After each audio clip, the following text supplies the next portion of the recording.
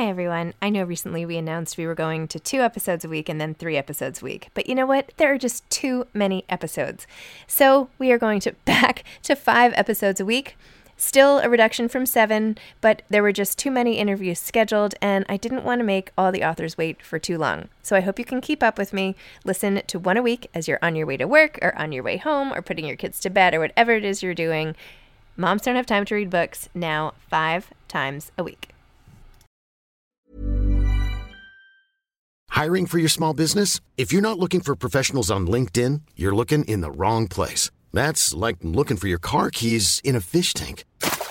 LinkedIn helps you hire professionals you can't find anywhere else, even those who aren't actively searching for a new job but might be open to the perfect role. In a given month, over 70% of LinkedIn users don't even visit other leading job sites. So start looking in the right place. With LinkedIn, you can hire professionals like a professional. Post your free job on linkedin.com/people today.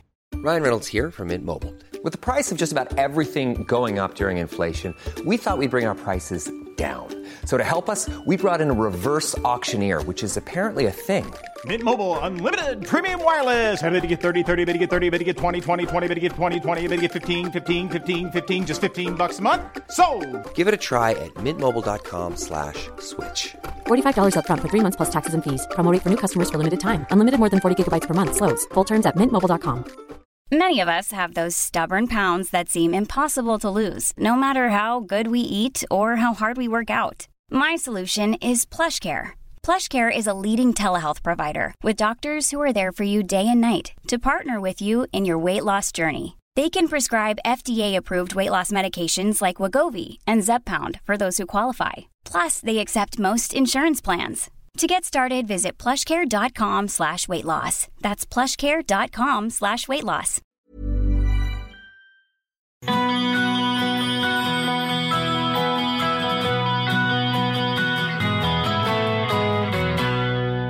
Hi, I'm Zibby Owens, and you're listening to Moms Don't Have Time to Read Books. Today's episode has been sponsored by Serial Box. Serial Box delivers addictive book content in short listen or read installments designed to fit into today's fast-paced mobile lifestyle. Switch between listening and reading with a single click, picking up right where you left off. Learn more at serialbox.com, SERIALBOX.com.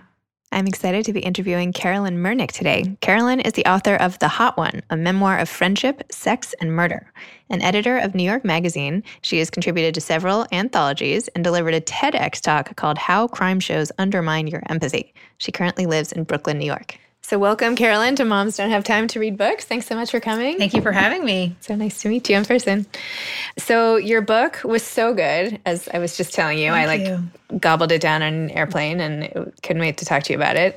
I'm so sorry for your loss. Your book was about, well, why don't you tell listeners a little bit about what the book was about, and then I can go from there. My book is called The Hot One, and it's the story of my search for answers around my childhood best friend's murder. And she was killed in LA in 2001 when she was 22 and I was 21. And, you know, the story and what happened to her really haunted me throughout my 20s. And then in 2008, I learned that there was a man arrested who was connected to her murder, as well as 3 other victims. And he was going to be put to trial in LA. And so that began my reporting process. And I decided I wanted to write a book that chronicled the unfolding court case for her alleged killer, but also really got at the power of childhood friendships and how this relationship had really made such an impact on me. She was my first best friend when we were 7, 8, 9 years old in New Jersey.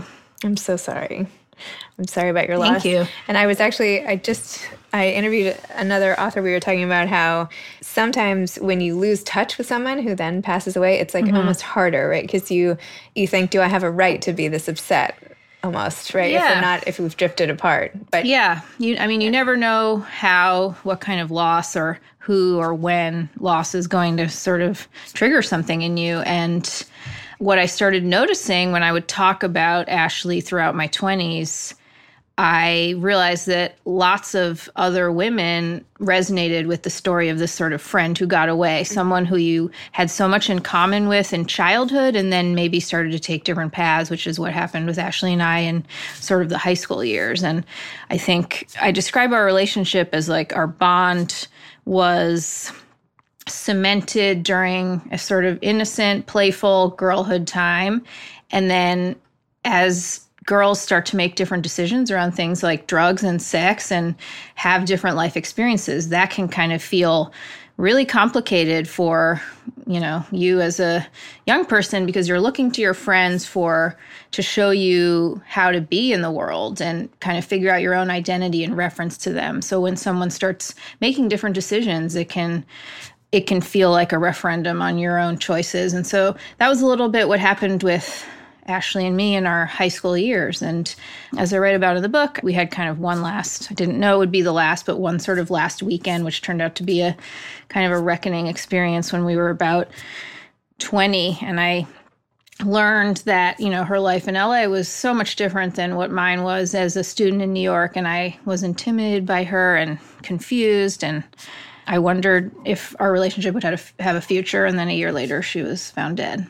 So crazy, that story. Yeah. I like how you contrasted how your relationship started with sort of how it ended, and how you had the two of you so close, like taking pictures of yourselves, like kind of being faux flirty at such a young age, and, at your parents like kind of getting upset at the pictures, and then to have her actually become sort of more in that sort of sexualized way. Yeah. I feel like I had a friend at one point, like we broke the rules in this one way. And for me, it was like, that's as far as I was going to go with breaking the rules. And that was just the beginning for her. Yeah. And so then like as adults, we completely drifted and she actually ended up passing away as well. So I felt like I related to a lot in your book because it was like what used to bring you so close together. Right. And then all of a sudden I think everyone has a friendship like that. It doesn't mean that that person died, but that somehow there was a parting of, closeness, and that you still end up thinking about that person throughout life, and maybe sometimes are subconsciously comparing yourself to that person. And yeah. So how did you go from this whole experience happening to you to making this into a book, and a really great, gripping book at that? I know you work at New York Magazine and you have a lot of, magazine writing background, but what did you do with this story? How did you turn it into a great memoir? Well, thank you. But, so the story had it had a very organic evolution over many, many years. I mean, I also want to point out it's been almost 20 years since she died. And I worked on the book for, I think, close to 9 years. The paperback just came out last year and I had a new afterword in that. And I don't want to give too much away, but the sort of unfolding court case is still going on. And so it's going to be in the news again, and I'm doing more writing about it. But just linearly, when she died in 2001, as I write about, I just had so many questions that I didn't know how to find answers to. And, I had preconceived ideas about what might have happened to her, considering the last time I saw her, I learned that she was working in the sex industry and doing drugs and dating older guys and actors who were flying her all over the world to visit them on set. And she just seemed to have such a glamorous, but fast-paced, very LA lifestyle that I didn't relate to and intimidated me. And I had all these ideas around like who could have done it and how do I find out more? And unfortunately, there was very little information available to me. I learned about it in our town newspaper in New Jersey, because her family had already moved away to California during high school. So the kind of flow of information and answers to the questions that anyone would have kind of weren't around. And I just sat for years around my feelings about that last weekend and how confusing it had been. And I kind of go into more detail about either conversations we did or didn't have that weekend, what happened between us with, going out in New York nightlife and guys, and how I was comparing myself to her and maybe vice versa. I just knew that there was I felt like a lot of emotional truth to be mined with writing about what that weekend meant. And then, like I said, as I started talking about it with other women, people were telling me their own stories about that they had an Ashley in their life too and what happened to her. And so I knew that there was something universal there, but I'm not an investigative journalist. And I did sort of entertainment journalism throughout my 20s and worked at different magazines, but I'd never taken on something this kind of complex and hard-hitting and detailed. But, then I started at New York Magazine in 2008, and that also turned out to be, this another year of like media falling apart. Everyone I knew was getting laid off. Magazines were closing. It was announced that there was going to be layoffs at New York Magazine. I started freaking out and thinking about what could be a different path for me. Maybe now is the time to really take on this book. And also, I have to kind of credit New York Magazine in a subtle way, because just sort of being among these really brilliant journalists, I felt like maybe I can pick something up from them and I could be a person to tell the story. So I started having little conversations with people around the magazine who had written books and asked for what they thought of the story, or asked, like, would they refer me to their agent, or would they look at this query letter that I had written? And so baby steps from there. And then I learned that there had been this arrest in LA and that there was going to be a real criminal trial. And so obviously it was like, okay, this is the moment to do this, whether I'm ready or not. And so then I just started the process of sending out queries, finding an agent, starting to go on some reporting trips to LA. And then very slowly, about a year later, I sold the book on proposal. And then, the sticking point was what I had pitched was that I'm going to be following this trial, which is going to be happening soon because the guy was arrested in 2008. There was a preliminary hearing in 2010, but spoiler alert, the trial still hasn't happened and we're in the year 2019. So, many years into my writing process, I had to figure out a new way to shape the narrative because I realized I wasn't going to be able to wait for the trial because no one knew when it would be. I can't believe how long it takes to get somebody on trial when they have all this information and there's so much. I mean, all the stuff you documented from the preliminary hearing and everything that you went and recorded, it's very unusual what's happening in this particular case. And I think, from my understanding, it has to do with, so many moving parts have to line up to be able to put someone on trial for multiple victims and then one of them is in another state. And so there could even be another trial in Illinois after this. But, what's happened year after year is, a prosecutor can be working on it for many years and then they have to take a leave.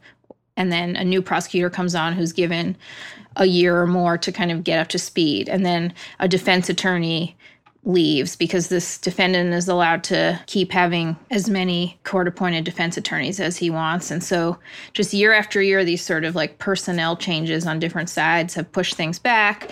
Judges leave. Then there's like things as ridiculous as like the courtroom that you think it's going to be in suddenly is booked for months. And then I don't know. Somehow this can add up to like 10 years of delays. Oh my gosh. Yeah. And it's so great in the book. You sort of paint yourself as this like self-effacing court reporter. Like you make it so that it seems like you don't know what you're doing at all, and you're like talking to the actual reporters next to you. Right. I mean, that is definitely how I felt. And, I write about this in the book as seeing my first or second time showing up to watch one of these hearings for the defendant. There were other media who were covering the case, and this has gotten some media attention because it's a, LA serial killer and all the victims are white women, which, as we know, kind of gets more media interest. But the other point is that on the night of Ashley's murder, she was supposed to be going on a date with Ashton Kutcher, and he was 24 or 25 at the time. This was kind of before he really took off. But then when he did become more famous, this story came up again. And this case has been reported all these different ways as like Ashton Kutcher's tragedy and like, will he testify? I mean, I think he will be testifying, and that's going to be a whole circus. And are you annoyed that the media has made this into his story when it's so much about your friend and her story and what happened, and his part was so tiny? Yeah, I mean, of course. And I think one of the things I wanted to explore in the book is that there are different ways to tell crime stories that aren't focused on the men. But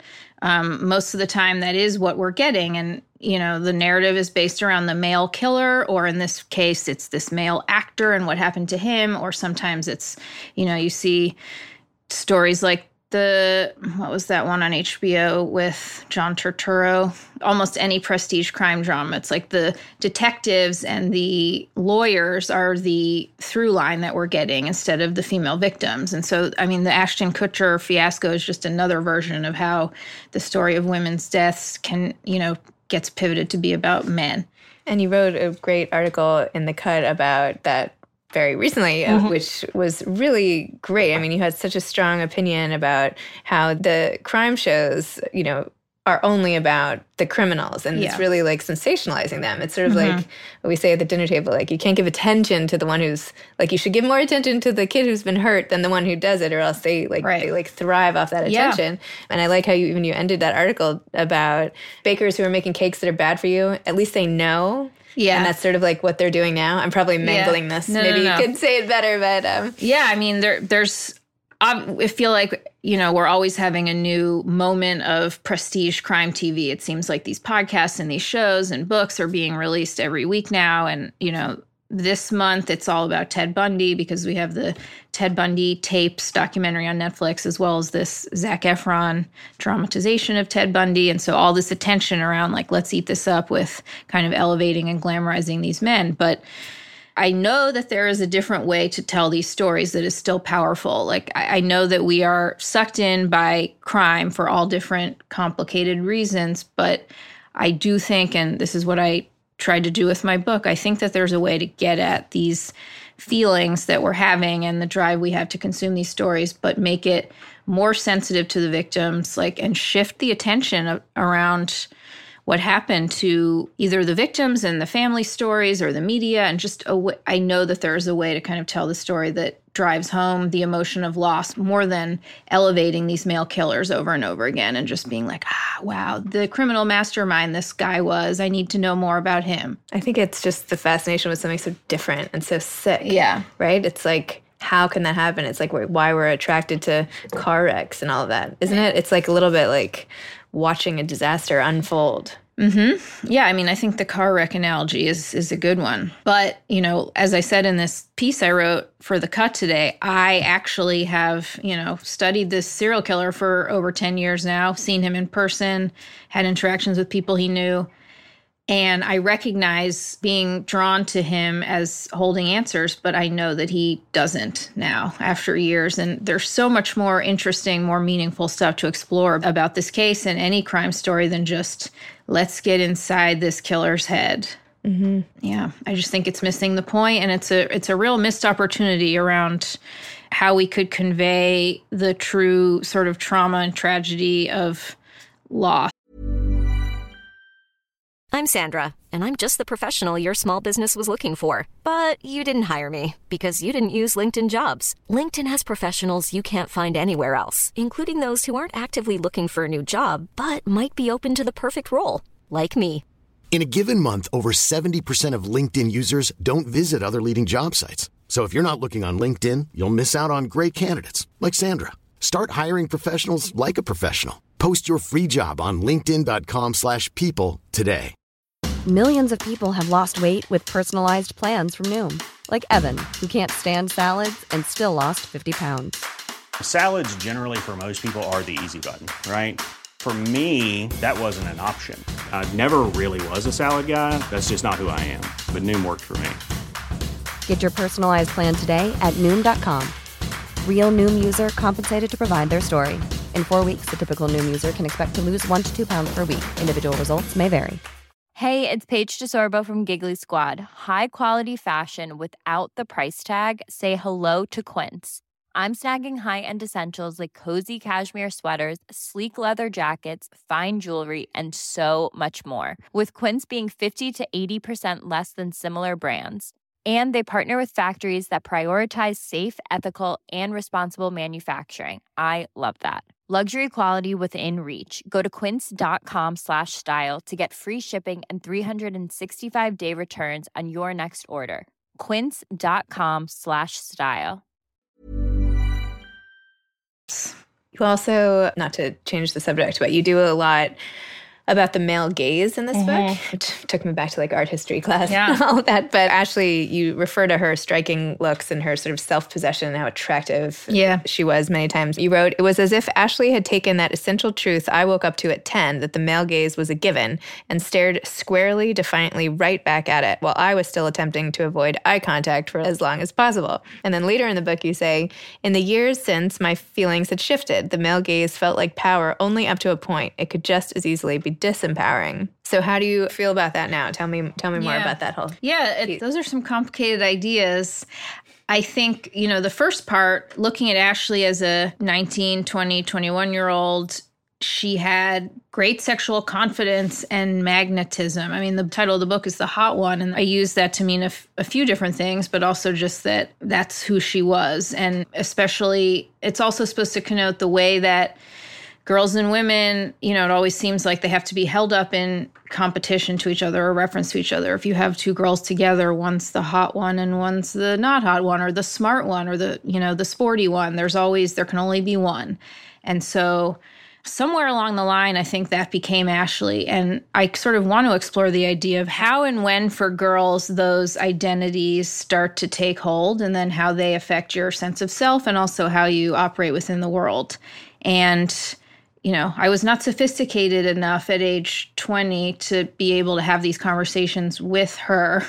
And it was only much later that I started to understand what that might have felt like and looked like. As I grew up, perhaps I might have felt, maybe I wasn't an active dater. I was kind of maybe more of a typical college student, which just starting to have my first few relationships and things not working out, et cetera. But then after years of dating, probably I felt like maybe by maybe my early 30s, when I was finishing up this book, having much more experience with men, I sort of had a taste of an understanding of, what sexual power can look and feel like. In some ways, that's when I felt like I was understanding what it was, when I was in my 30s. But she maybe understood it much younger. And it's a burden, and it can be a dangerous thing in a way. And it doesn't necessarily mean that you are fulfilled just because you recognize that guys are going to be attracted to you and want to sleep with you immediately, Do you feel that having a friend like Ashley, do you feel like that's something that you carry with you? Like you in comparison to someone else, like even when that other person goes away, do you feel like you carry sort of the insecurity, that the contrast? Do you know what I'm trying to say here? Yeah. Like, does that linger? Or then do you get another friend? Does your next friend come around, and now in that friendship, you're like the super smart one, or you're like amazing, or you have these great eyes or whatever, and then you move on? That's something that I also write about in the book, that these labels are so arbitrary. You have two girls together, and one's the hot one in that group, and then later on in life, you could be the hot one in someone else's group. And so I guess now, with the hindsight of many, many years, I recognize kind of how to pay attention to those things a little better. And when you're a woman, recognizing what might be triggering to you about different dynamics that are going on. These are clearly things I didn't know how to put my finger on when I was 20 and last seeing Ashley. I just knew that being around her made me feel bad about myself. And do you think it is something, is it too like an advanced thought, or do you think that we could try to teach, like I have two daughters. Do you think that it's something you can say, like, you might feel terrible in this group, but wait till you get to your next school. Or, It's very complicated. I have a daughter now too, and I think about how to express these ideas. I mean, I really have no idea. I just hope that what I would like to share more with my daughter, I think, which I didn't quite have these conversations with my mom about, is just that, I don't know, these are real complicated issues. And, we tell girls you can be anything you want, but there's always a but to that. And I don't think that my mom ever really clearly explained the but of, telling girls they can be anything. And these other forces that are going to, be at play. And that's kind of those are some of the ideas that I was playing with in the prologue of my book, which was Ashley and I as kids used to take all these pictures of each other all the time. We had these cheap cameras, and my parents would develop the film every week. And one night we decided to pretend to be Playboy models, and we had pictures of each other as, topless and swinging on bars. And it was proto-erotic. It was like we were 9 years old and there wasn't exactly sexual energy. It was just sort of exploration. We didn't know what was happening. It was girlhood. However, 2 weeks later, when my parents brought the photos back to me, they hadn't looked at them, but they had been told by the photo delivery person, we don't develop smut. And suddenly my parents were like, what's on this film? We are ashamed, et cetera. What's happening? And that right there tells you that, a girl can go through it. Girls are going throughout life kind of having their own experiences and playing, but other people can apply meaning to what you are and what you're doing that will get in the way of, where you're trying to go.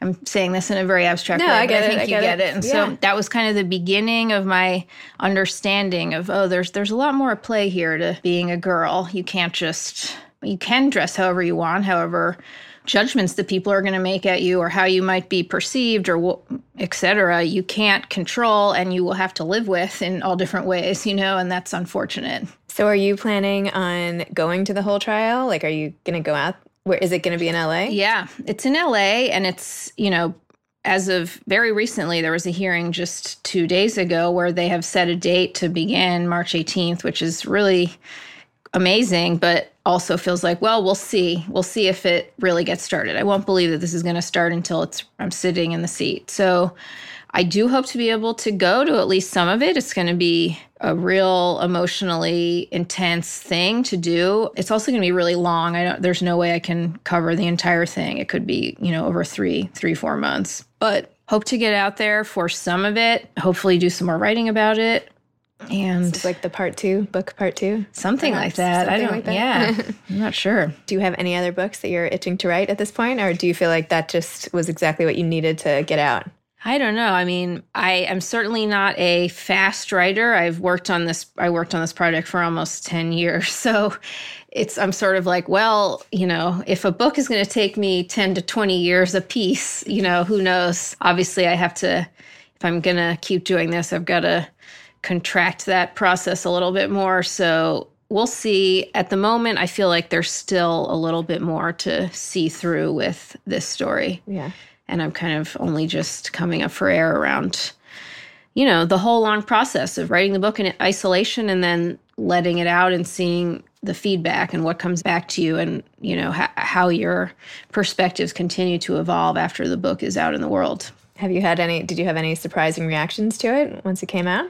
All sorts of things. I had people contacting me saying, certainly people saying I had a friend like this and this is helping me remember or honor my friend.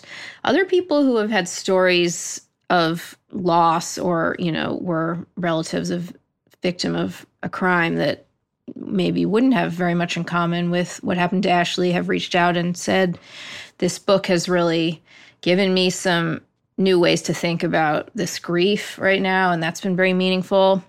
I've also heard from other people who knew Ashley who I didn't know during the time of my reporting, friends of hers from California or a summer program.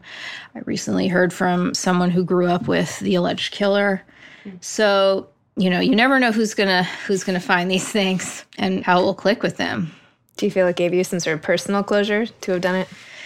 Well, as I write about in the book, I'm still of mixed mind about what closure is. I don't really think closure is a real thing in a way. I think that we can get to a point where we're not super emotionally triggered by loss on a daily basis, but yet you're still gonna think about this person and loss and feel moved by it and feel sadness. And, I still have all of that. And so I don't think this will ever be fully over. And as anyone knows who has lost someone, there's so many different milestones. I know you also interviewed the author of the Modern Loss Anthology, and I love that site. And, they talk about these things Rebecca, a lot. You have the loss and then the first year, and then your feelings about loss continue to evolve as you go on in life. And so, now I have a child, and that is a whole new perspective on looking, on what that means to lose a child. Or another thing that's interesting is that the older I get, the younger 22 is and feels that she only got to live until, and that feels incredibly, there's a lot of depth just even in that idea. The older I get, the younger 22 feels, the more outrageous it feels that was the entirety of Ashley's life. And my older kids are only almost 11 and a half. But the other day I was like, wow, at some point they'll get as old as like my friend Stacy was when she died. Like all of a sudden I'll have kids who are her age. It's crazy to think about. But anyway, although she wasn't who I was referencing earlier. But anyway, do you have any advice to aspiring authors out there? You must. Sure. I mean, one thing that I think is often said, but I do feel is a real true statement. Somehow you have to find the story that only you can write. And that felt very, very true for this book and me. So that now I'm kind of in a place where, like, I don't know if there even is another story that it is as individual as this one for me. But to other writers, you really need that. And another thing that was very helpful is just starting to talk about, not being shy about talking about either your work in progress or what you're thinking of doing, because it helps a lot to be able to hear and see how people are responding to the story you're telling. And it also helps to crystallize your own thought process when you have to tell someone what your book is about. I mean, this is still a thing that I probably only got down like a few weeks before my book came out. Even though I had been working on it for 10 years, I could not concisely say what it was about. So try to practice that, and then you have something to be able to, quickly sum up what it is you're doing and pay attention to, I wouldn't necessarily say like pay attention to literary trends, but pay attention to what the ideas are that are kind of getting a lot of discussion in culture, whether it's other books or whether it's politics. But I think it always helps to try to speak to what's happening in the moment. Totally. Awesome. Yeah. Oh, well, thank you so much. Thank you for having me. I love what you're doing. And I think it's, authors are lucky to have someone like you in the world that is really excited about books. Aw, thanks. That's really nice. I love books. I'm like a huge fan. That's great. Thanks. Today's episode was sponsored by Serial Box, SerialBox.com, serialbox.com, delivering addictive book content in short listen or read installments. Thanks to Ryan and Steve at Texture Sound for the audio editing and mixing. Thanks for listening to Moms Don't Have Time to Read Books.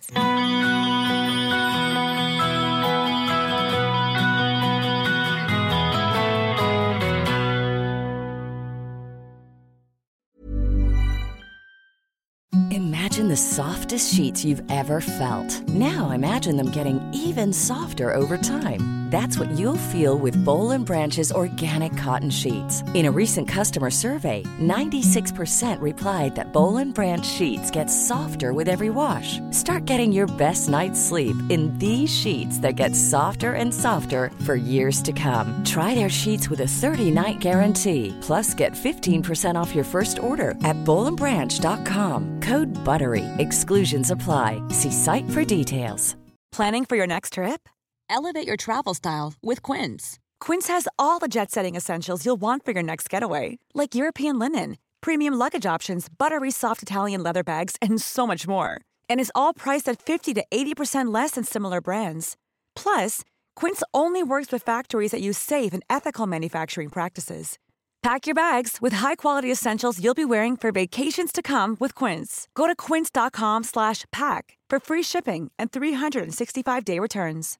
Hi, I'm Daniel, founder of Pretty Litter. Cats and cat owners deserve better than any old-fashioned litter. That's why I teamed up with scientists and veterinarians to create Pretty Litter. Its innovative crystal formula has superior odor control and weighs up to 80% less than clay litter. Pretty Litter even monitors health by changing colors to help detect early signs of potential illness. It's the world's smartest kitty litter.